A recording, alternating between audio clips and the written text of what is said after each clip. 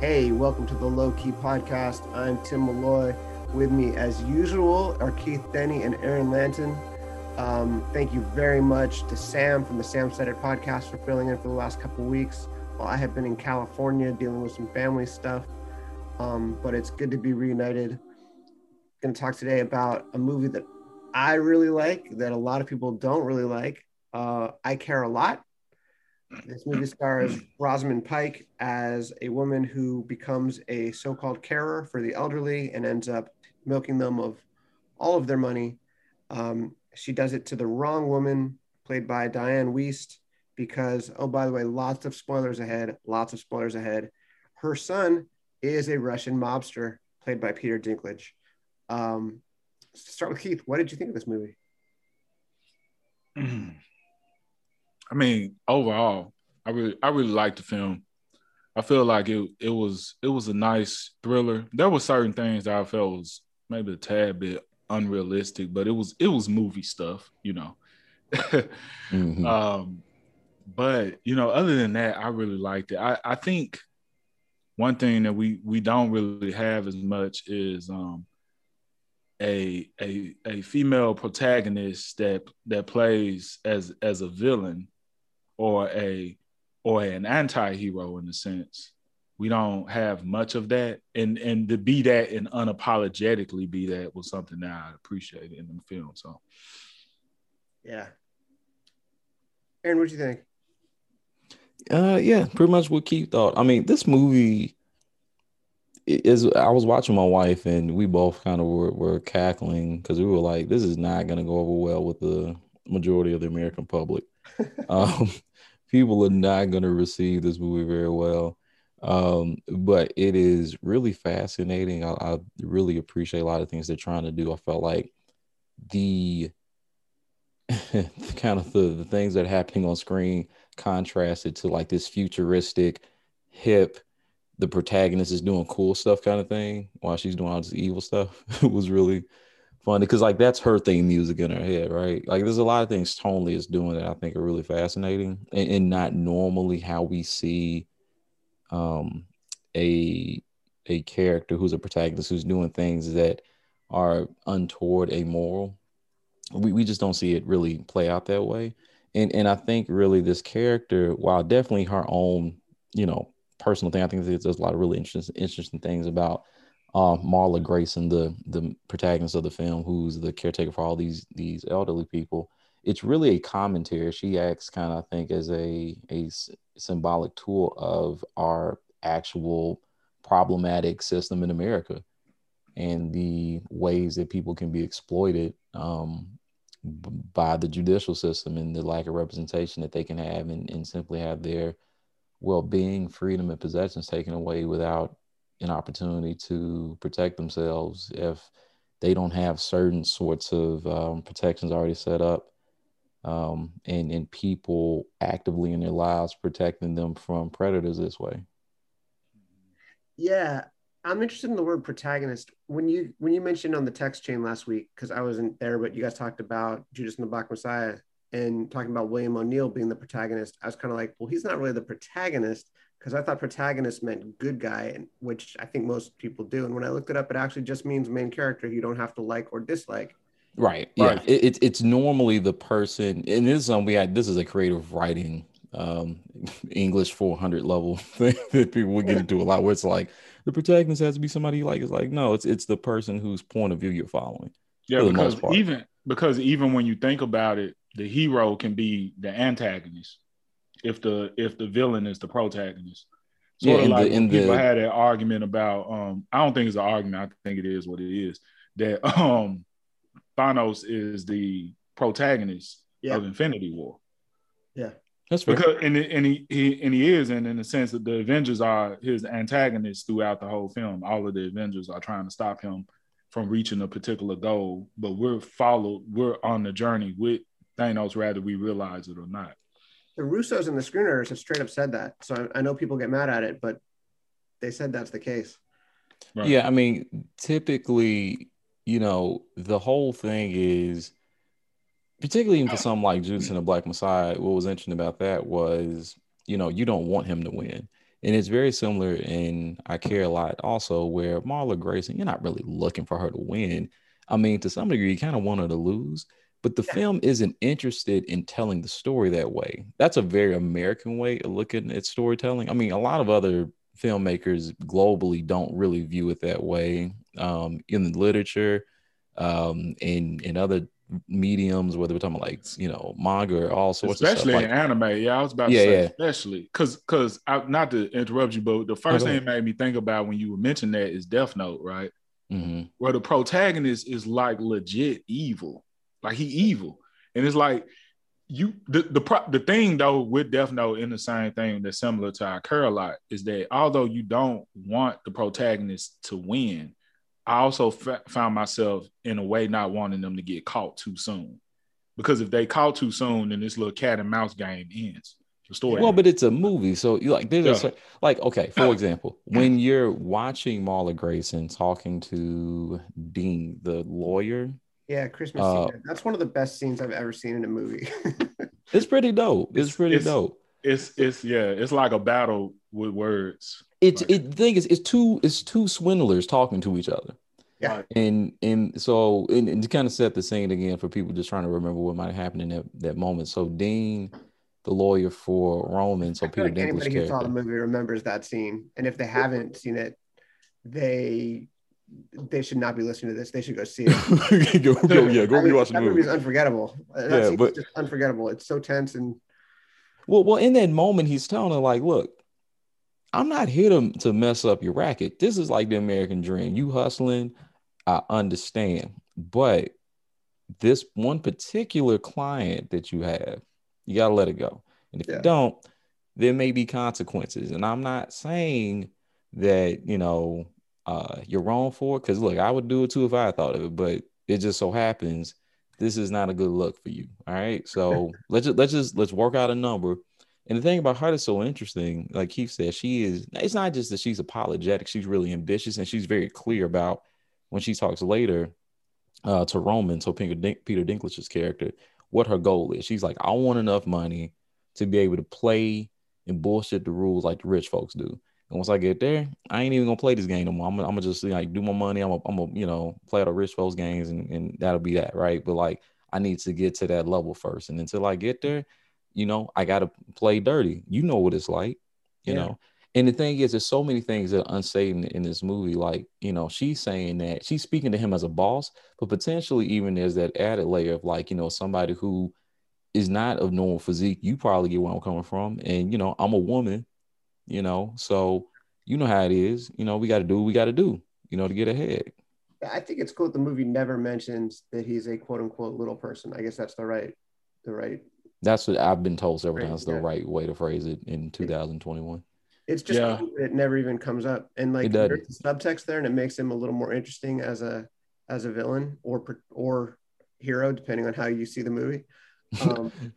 Does anyone view him as a hero? Can you do that in this movie? Dude, I was rooting for him so fucking hard. Like, he's a human trafficker, but yeah, I mean, after you introduce her and how horrible she is, and you just despise her, then they introduce him, and I'm like, this is the avenging angel. I cannot wait to see what he does. But that's the thing. Everybody's terrible. There are no good people in this film, and that's why you see all these user reviews of this film that hate the movie. There's no one to like. There's two things. I didn't know that the reviews were bad. I thought the reviews were great, because the first thing I read was the New York Times review where they said it was a critic's pick and it was great. And so I was all in. But then you pointed out right before we started, the Metacritic user reviews where the movie has like a 3 overall. And most of the criticisms are either this is a bad representation of feminism, which I don't think the movie is trying to be a good representation of feminism. Or I certainly don't think the movie's trying to make like well, we can get into that. But Tim, we're following a woman. How can it not be a representation of feminism? And the other thing is, all these characters are bad people, so this must be a bad movie, which is the worst kind of criticism. Because if that holds, then if you have a movie of people being nice to each other, bringing each other cakes and cookies, then it's the best movie ever made. And that also got to be some of the dumbest shit I ever heard. Because first off, how many movies have we seen that's like critically acclaimed movies that people love, that's filled with bad guys? And like even like I know I talk about Scorsese, Taxi Driver a lot. Yeah. Dude is fucking horrible in that film. Horrible. You know, he is the walking embodiment of toxic masculinity. Yeah. In a bit of sociopathic behavior, so on and so forth. But people love that film. Yeah. You know. Yeah. But so here's that other kicker to that though too. So, we kind of were dabbling in this conversation a little bit, but remember when Breaking Bad was going on, there were other shows happening at the time that had characters like this, but there was this whole thing going on about, okay, so TV now is like shifting to these protagonists that like have these unlikable people who do all these, as protagonists who do like these really terrible things, but we root for them anyway. And then there was also this push happening at the same time. Well, why can't we have women written that way? So you had stories like, oh my God, there's a few shows now, and I cannot think of them for the life of me right now. One of them like has a serial killer.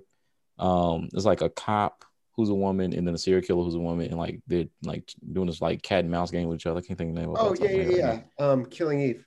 Yes, thank you. Gosh. So there's like some ones like that. There's also Homeland.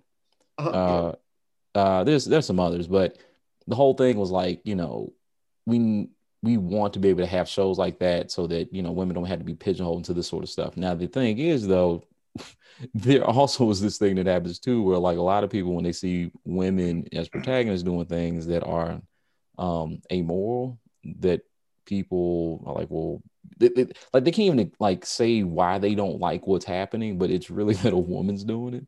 And it really bugs the hell out of them. And so instead of like saying it that way, they start talking about feminism and all this other stuff. And it's just not really what the film's doing or even trying to say or talk about.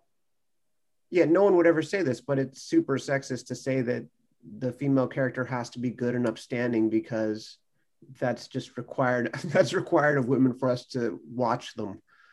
Like we won't watch women do evil things the way we'll watch men do evil things. You want a movie where I believe that a main character who is awful and a movie where you truly dislike everybody is as watchable as a movie where you like everybody, as long as the movie isn't asking you to like the terrible people, which this movie is certainly not. Well, I don't think it's asking us to like the terrible people. It's certainly not asking us to like the terrible things they do. Certainly not that. I don't think the thing is, I don't think there's any part where Marla Grayson is necessarily seen as like redeemable. Yeah. But there is a sense that you can understand. There's a not empathetic, but like a sympathetic sense that you can see why she might have some of the hang-ups she does. Like the thing that was really, it's super subtle. It only is mentioned one time and never comes up again about her parents, or in particular her mother.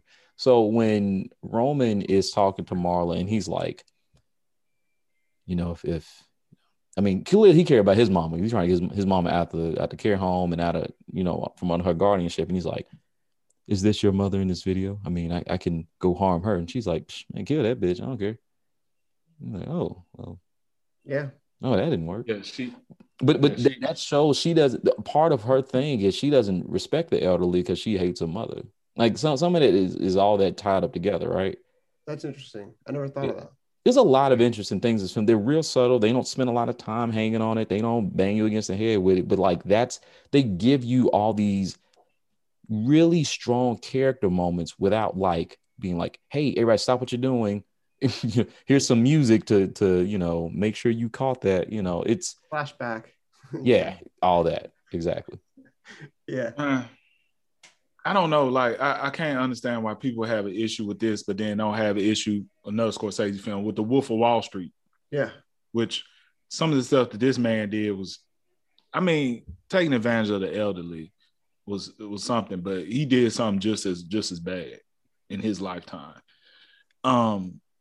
It's cooler though. He did it. It's cooler. And now I will say this about women villains to me are a little bit more terrifying in certain ways, in a way that a man, because there's a certain amount of, I think subconsciously we can view a man as being more dangerous than a woman, even though that's not always the case. Mm-hmm. It's just we can be physically imposing. Some men can be, right? So you're talking about like Aaron and me. Or I mean, you never know. Like pretty much like if you know what I'm saying, if there's a guy running around here killing people like totally. a straight up serial killer, we believe it. You hear No. a woman over here killing people, you like, shit, what's going on? And even if you hear, you like, you wouldn't believe she just walking around slashing people. It's why Eileen Wuornos freaks people out in a way that even Ted Bundy doesn't. It's like right, you're kind of like, yeah, of course he did. Yeah, I mean, and that's a part of us that have our guard down from it. But then when you see a woman do something evil, based off our perceptions of women to be to not even go that route, it's like very alarming. Yeah, and it's based on that really ingrained social idea that like women are inherently good, men are inherently complex, and possibly it's just there's no reason that would be true. And that's definitely not the case, not at all. It's there have been women serial killers. There have been women that manipulated people to kill other people. Yeah. Way more men, but it happens. Did we lose Aaron? No, I'm still right here. No, it says expletive. He just flipped the script on us real quick. I guess it's worth pointing out though. No, well, I'm gonna say no. I can't think of a woman mass shooter off the top of my head. Yeah, there's something between definitely men and carrying out acts of violence. There's certainly a correlation there. Like most serial killers, most mass killers, obviously sexual assault, like mostly men. Yep, overwhelmingly men. But that doesn't necessarily transfer to, women are angels and men are demons, and it shortchanges everybody to think that way. I mean, just isn't it really cool though that Marla Grayson in this film? I just like saying her whole name. It's somebody that name is really cool. Good name. But I mean, I really feel like they came out of like some 19th century Southern novel or something. But the thing that's really cool is she's so shrewd. There's subtle things that are done with the costumes that I really enjoy. My wife and I were talking a lot about this too. So like the way her hair is done in court, how she always has it in that even cut, but then like oftentimes like when she's out and about, it's like in this, it's like has this ponytail or like it's wet and it's like it's just not. It's a totally different persona, that she has, and the way that the remarks she makes, or the way that she'll like when the mother of Roman puts her in a chokehold, and then she's showing the video in court, like, oh, I mean, that could have been it. I don't know. You know what it made me think of too? It's kind of made me think about how you could know somebody that's like real professional in their professional life, but they hood as hell outside of work. Oh yeah, plenty of that. And that's kind of what she felt like. Something about her felt a little hood, like she survived on the street type stuff. Mm-hmm. And she just taking like lessons that she learned on the street and applying it to this world, to this new world, to a more corporate setting, something that she can manipulate and move herself around. And I think that she also is a character that is aware of both a bit of her own privilege that she has, but also an advantage by seeming disadvantaged in a sense, if that makes sense. Mm-hmm, yeah. Like she could play a victim way easier than a man could play a victim, but she's not a victim. She's actually a wolf in sheep clothing. Yeah. Yeah. And she uses that perceived victimhood to kind of pounce, right, essentially on in ways that just they'd be hard to perceive in the moment in a lot of cases. I mean, the way that it was kind of unclear to me, like she had the judge in her pocket or not, that she kept going to get. Yeah. I don't think so. Yeah. I mean, he just seemed really sympathetic to her in what she was trying to do. But clearly she did have some people in her pocket. It was interesting seeing how, despite, for example, seeing that doctor get murdered, that she was like, I'm gonna keep pushing through. I'm gonna keep doing this. I'm gonna keep trying to make this happen. her determination, her refusal to succumb to fear, or even the ability, or the potential of losing, which is really interesting. Although I will say, Jennifer, her girlfriend in the film. Fran.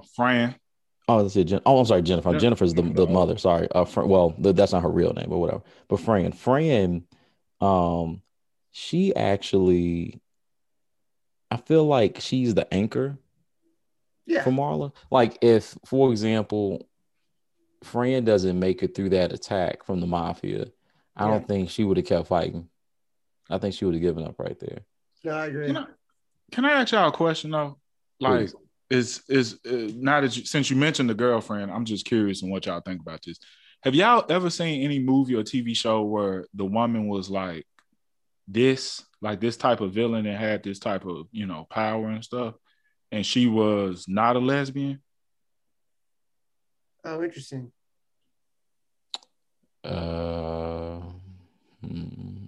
It is kind of a trope. Well, Homeland it's not exactly like this, because she's not.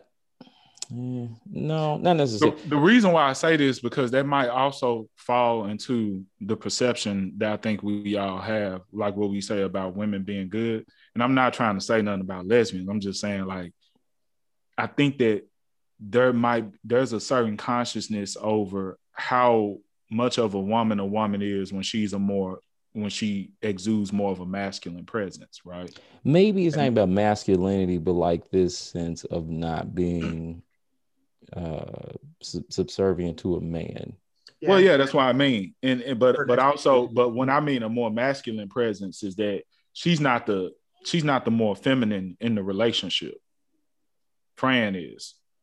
Well, because see, I'm not an expert on what I'm about to say here. I'm gonna do a Sam and go like, for the record, I was not the one who said that. well, the way I would comment on that is more like, instead of saying maybe more masculine, it's just like she is the more, because I mean, she seems plenty feminine. I don't know that, like, I would say, like, she's somebody who doesn't back down, and she is very assertive. But I think it's more like a thing of just being the person in the room who, like, everybody has to keep eyes on, who everybody is focused on, who everybody feels drawn to, and in some ways, like, they are fascinated in some ways by her for whatever reason. Everybody in this movie, when they're in a scene with her, feels like an energy, and she becomes the center of every moment to some degree. And it's not simply that Rosamund Pike is so great as an actress, and I think that has a lot to do with it, but that character, as she moves about the world, is just so certain of everything. And it's something about that energy, even with Roman at the end, when he's like, you know what? Maybe we should do business together. I'd be tripping if I tried to kill you. Honestly, I'd be tripping. The way I would put it is just like the dominant person in the relationship. Like, and I know there's terms like in the LGBTQ community that I'm not even going to attempt to get right, because I don't know. Someone will be mad at me, understandably. But I think you can take gender out of it and just say there's this notion that one person is dominant in most relationships, and stereotypically, like looking at like 1950s genre roles, it's usually the man, right? Yes. So, I guess when I say masculine, I'm not necessarily talking about gender per se, but more of a energy. I think that there are such things as masculine and feminine energies, and I think part of that energy of what Aaron was talking about is what I would define as being a more masculine energy. And I'm saying that's because I think we all got a combination of both. Yeah, because I think you're not calling it gender specific. No, it's not gender specific. It's just the flow of the energy, and that's the name I personally give to it. But my point was that, is it like I feel like, because this is my thing, a woman could have that energy and still be with a man. Like, is there a specific correlation between making, women that have power, or rather they're a good guy or a bad guy, but play in roles that you're normally used to a man playing in for them being a lesbian. So let's word it this way. I'm gonna work now. Hollywood, I think you're right. Yeah, because I'm just gonna word using the terms you use, and audience just follows here.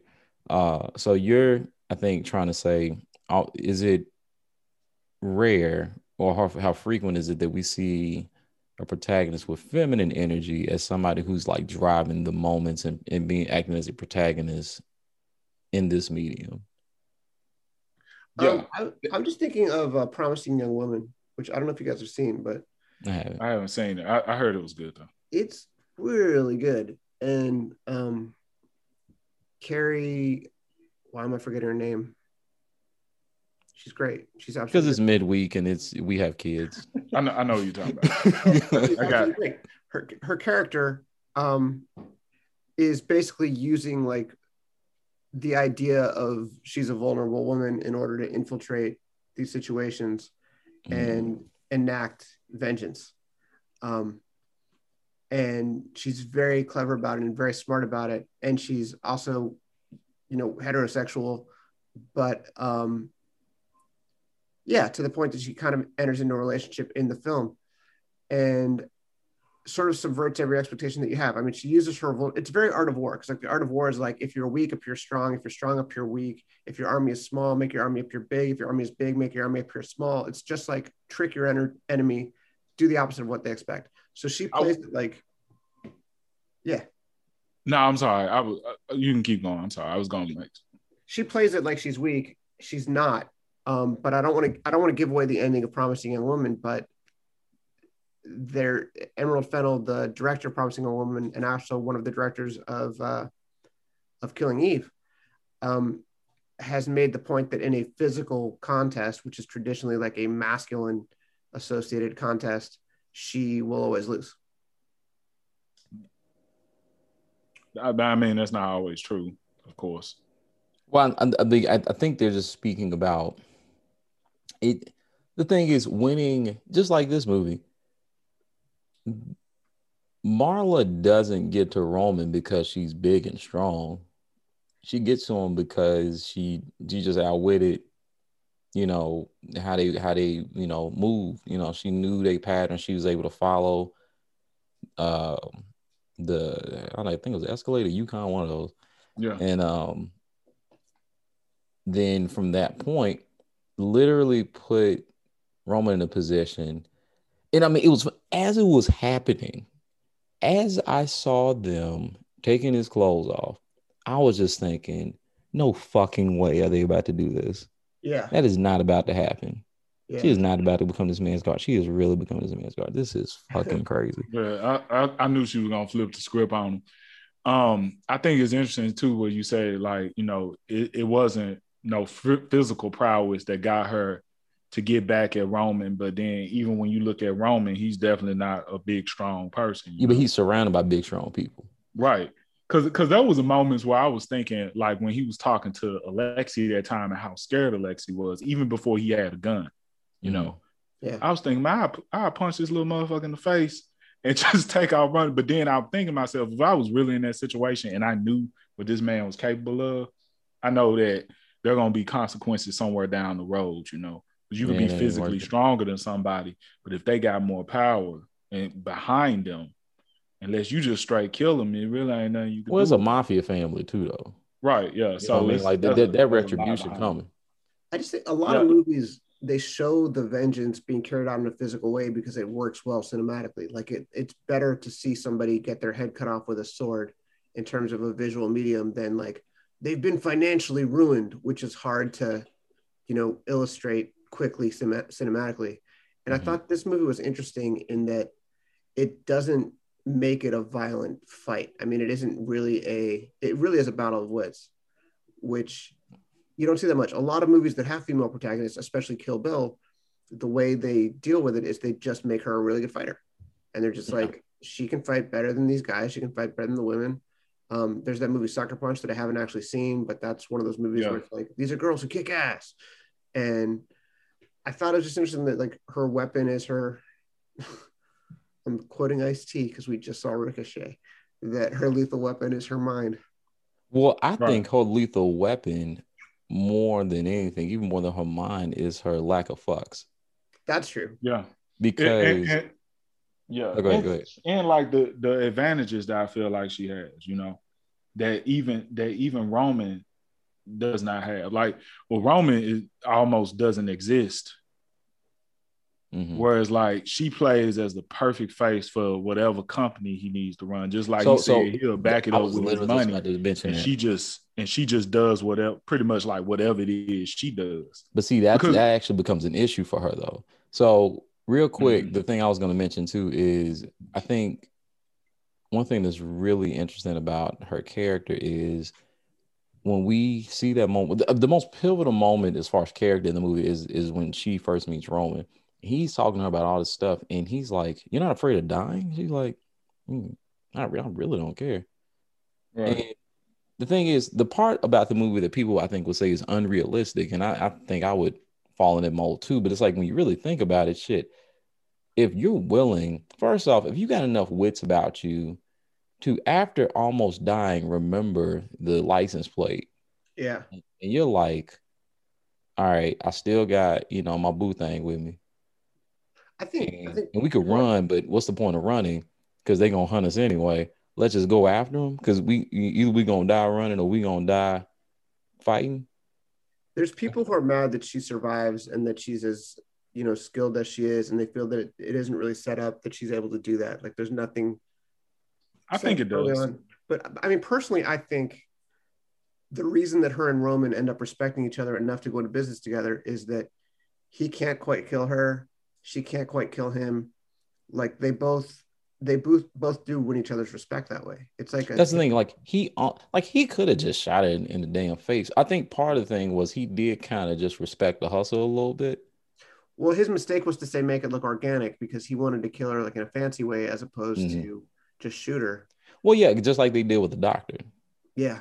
But the Well, but thing I is, I thought that it was calculated to have, because you remember they put the liquor bottle and stuff in the yeah, car, and I uh-huh. think that overall that would have probably worked to also make that guardianship be lifted, Oh, it's true. because Yeah, because because she would on have one she would have end been it's out of not control. right, and so it's like, well, they made a poor judgment because this woman is a freaking alcoholic or something like that, you know what I mean? So Yeah, that's why I think he was uh-huh. trying to set up like that type of situation. But So here's the other thing too, and I want to play off what you mentioned Good point. before, Keith, because I thought this was actually something pretty interesting about the deal they made in a miscalculation that she had. Now, the thing is, you literally could end the film with them just like having this agreement. Okay, we're gonna have a nationwide, setup to scheme people out their money. But they got her on TV, they got her doing this and doing that. The thing about that whole setup, like you said, she's a great front facing CEO type. She can play that part. She's really great at seeming humble and seeming vulnerable and approachable and all that stuff. Problem doing that though is because there are plenty of people who know this scheme, the person at risk is not Roman, it's her. Like he's underground. He's yeah, the he unknown he don't he funder. don't exist. Yeah. Yeah. Yeah. He's the unknown, funder for this whole operation. But if some go down, it's just like any CEO really for a lot of these companies. Like for the most, it's not like you have nothing you do strategically to help a company do stuff, but you really there so that when shit hit the fan, you the one speaking up and going to testify at Congress or something like that if something go down, or being there for Right. the press conference when you Right. know something goes wrong in some way or another. That's what you pay for the stress of it.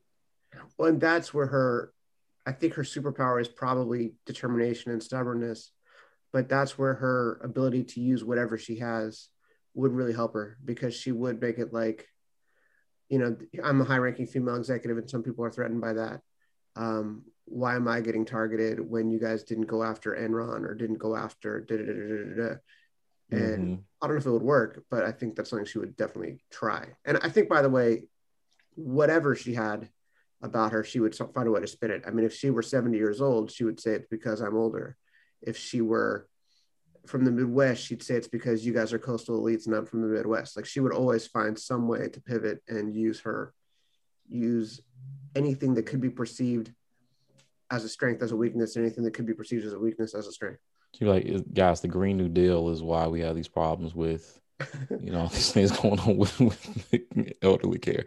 But I do think that really she's a metaphor for this I mean, I think there's a problem elsewhere. We've seen a lot of, I mean, I say we, I have definitely come across a lot of stories lately about the aging, the problem we're about to have with an aging population, people who are living longer than ever before, but we don't really have systems in place at a global scale. Like no country really set up to deal with their elderly as they go past 70. Like this large, for example, like the boomer generation is they're all, like they're having their issues, but then, you have the Gen Xers and there's more Gen Xers than ever before. When the millennials get old, it's gonna be a real huge problem too, because we don't have enough children, and we in debt. people take care of them. Say what?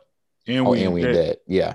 So the thing is, there's about to be a huge problem with this kind of issue. And the fact that it seems really fictional and fanatical here, but there are literally in our current judicial process for certain states, situations where you can just run up on somebody who's elderly and talk about them without them being present for the case and talking about whether or not they can or cannot care for themselves. And then they just enter a legal guardianship if they are not.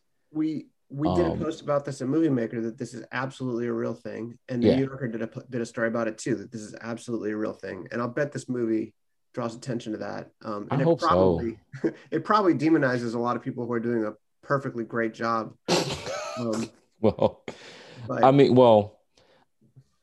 There are plenty of people who I would say take on legal guardianship in this way, and they are, like you said, doing a good job.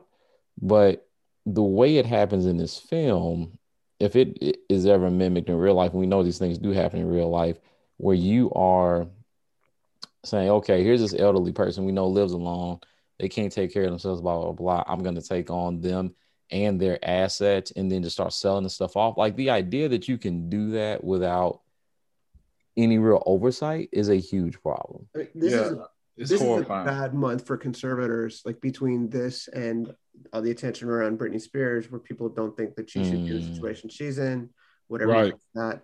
I mean, it's going to become one of those professions where a small number of bad apples, that's kind of a loaded term, but a small number of bad apples ruin it for everybody. Like lawyers. I mean, lawyers do not have the best reputation as a profession because of a few terrible lawyers.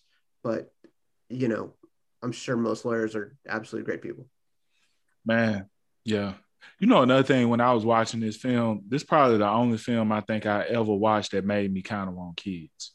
Because I was thinking, like, somebody needs to take care of me. Somebody needs to look out for me, because I would be so horrified if somebody did that to me and then took all my assets. Like, you literally then took all my shit. And then I was thinking, you got to set it up with somebody, man. Yeah, and then I was thinking, like, damn, man, like, what, even, you accumulate a lot of wealth. Who you gonna leave it to anyway? So I'm like, maybe I could have a child. I don't know. They were in her house selling all that shit. Like, man. But just imagine if she didn't have a gangster son. But see, that's the thing. This movie, again, but she wouldn't have had that money though. But you see, I appreciate so much about what this movie is like. If you're willing to just think a little past the text, they show you at the very beginning all these people who don't have mafia sons, who don't have rich children, and they are present. All those people on the wall. Ain't nobody stepped to her. She ain't had no other lawyer step to her and talk that shit. Yeah. You know what I mean? Like, that's the majority of the people, like 90-some% of these people, when they are taken in this movie, right? In this movie, when they're taken away, either it's not noticed, or no one cares, or no one has the power to fight back in a way that is legal and, going to lead to them having someone who actually cares for them take legal guardianship.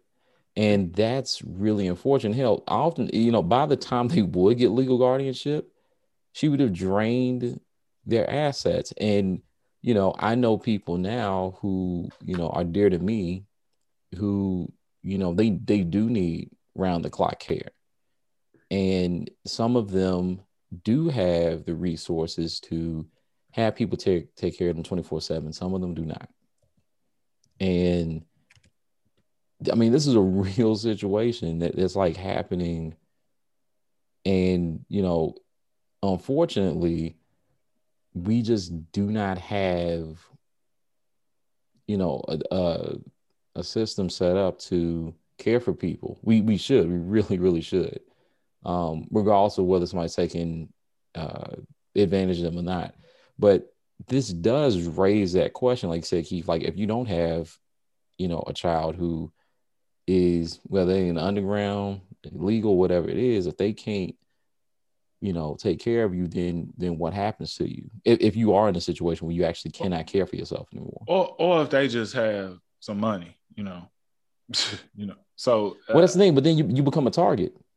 If you got money and you can't take care, you become a target. That shit crazy. You need to have somebody who has your back. And at this point, first, I want to say, I take back what I said about how most lawyers are probably great people. I don't want to say most people in any profession are probably great people, since there's millions of people and I have no idea. But that said, this whole conversation makes me think of Team America World Police. Has everybody seen that? Yeah. Here's the speech from Team America World Police that I hope you can hear. I'm playing it now. Oh, wait a minute. I'm actually not going to play it because we'll probably get in trouble for using the music. DMCA, that's enough. Everyone knows who we're talking about. The guy gives a speech of, it's the Google dicks, pussies, and assholes speech. Right. Yeah, I remember that speech. It's and I'll do the clean version. The world has D's, P's, and A's. We need D's because even though they F P's, they also F A's. That's pretty good on the spot to be able to censor it that way. That's what Peter Dinklage is in this movie. He's a D who F's A's. Yeah. Right. Well, also, he's a human trafficker, though. I guess he is, right? Yeah, he's a terrible person. Was he a human trafficker or was he a drug smuggler or arms dealer? He might be all those things. He's definitely I didn't hear anything about human trafficking. You don't remember the Polaroids he had of young people? It's real quick. It's just a real quick. It's there. It's there. There's we don't have to doubt that happened. Apparently, it's super profitable to be a human trafficker. Yeah, they make sure everybody's terrible. There's not you kind of, if there's a rooting interest, it's because you wouldn't want that to happen to your mother. Yeah, you're right. Okay, I am no longer rooting for Dinklage. No, I mean, it's a movie that just wants you to have the experience. You don't have to be like, oh, he's a drug smuggler, but he's so caring. No, he's in all kind of shit. But yeah, I mean, I think that's why some people really hate the movie. I think it adds a level of just like, I mean, it's like, is it complexity? I mean, I just think it's a perspective. It's not telling you, giving you an easy way to view the film. Oh, here's a good person, vote for them kind of thing, right? Yeah. I appreciate that. And I know that's not typical of how, we see cinema in Hollywood, but I think there's nothing wrong with it. I said in Hollywood. Is Netflix considered Hollywood? I guess it is. Oh, sure. Yeah. Hollywood-ish. I think it's always funny with movies like this and how people feel about it, but then at the same time, the people, to me, they just acting out on the idea of like the American dream in a sense, right? Yeah. Like America, in so many ways, is a dog eat dog type of country. Are you about to do the New Jack City shit right now? Nah, I wasn't gonna do it.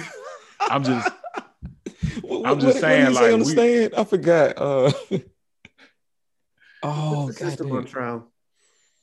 Yeah. Wesley Snipes at the end of the movie. God damn, I wish I could remember verbatim what it was. It's so funny.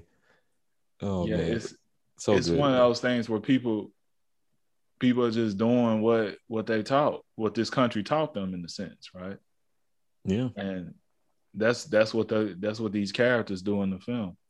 I gotta say, this is a little unrelated, but there was a politician whose name I cannot remember. If I could remember it, I'd say it. But there's this whole conversation about like the $15 minimum wage. And a lot of the reasons people do dirt is because, oh man, it's so hard to make a living wage and this and that and blah blah blah. And it's a whole thing about like, well, do people deserve $15 an hour, right? And current president is pushing it. And this guy's like, when I was coming up, I made $1 an hour, blah blah blah. Now he's talking about like the 70s, right? I made $1 an hour, and then he said, then I worked my way up to cooking, and I made $6 an hour, blah blah blah. And people were like, dude, $1 an hour is so different than $1 an hour today, and $6 an hour, if you compared like inflation, that's $28 an hour, you asshole. Talking about you were like, not even going to college making $6 an hour. Yeah, you were making good ass money.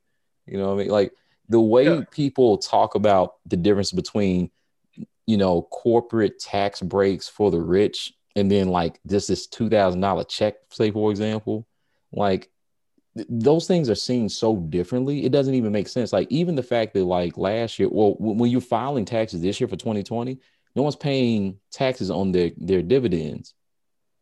Like that's insane. That's a lot of money. That's a shit ton more than $2,000 for, an adult. They waived taxes on dividends last year? Yes. This file is 2020 tax filing season. You don't pay taxes on your dividends. Because COVID. Investor, you had such a rough go with COVID. Yeah, that's supposed to be how it goes. And then we had all these people making like record profits in corporate America last year. I mean, like, I'm not here to be like capitalism's terrible. What I'm saying is when you're looking at how these things work, the way we look at tax breaks and things like that for people who have a lot of money and then bailouts, it's so different from how we look at, so-called welfare for the poor, or even like handing a check to people who are in the middle class. It's defined and looked at so differently. Like the idea of trickle down economics versus like any version of like social welfare, like they're essentially the same thing, but for different classes, to some degree. Yeah. There's something to be said for like employers give people jobs, paycheck protection. That makes sense to me, but it's at a absolutely ridiculous level with your very large corporations. But the idea, like, for example, that like if we're thinking about like care for people, right? So like in this movie, we're talking about care for the elderly. When we look at childcare workers, right? Like they don't get paid squat. And even when we talk about the stuff for like vaccinating, say for example, teachers and frontline workers in hospitals, that's super important. I'm totally for that. What about the childcare workers? Like no one's putting them in the front and no one's arguing for them to get paid more either. Like, but they're the ones who take care of our children.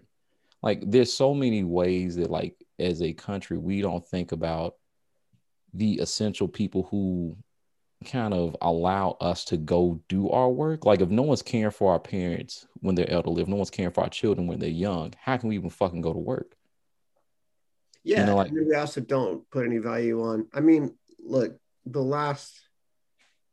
I was talking to a good friend who is a dad who stays home with his kid. Like his wife goes to work, he stays home with the kid.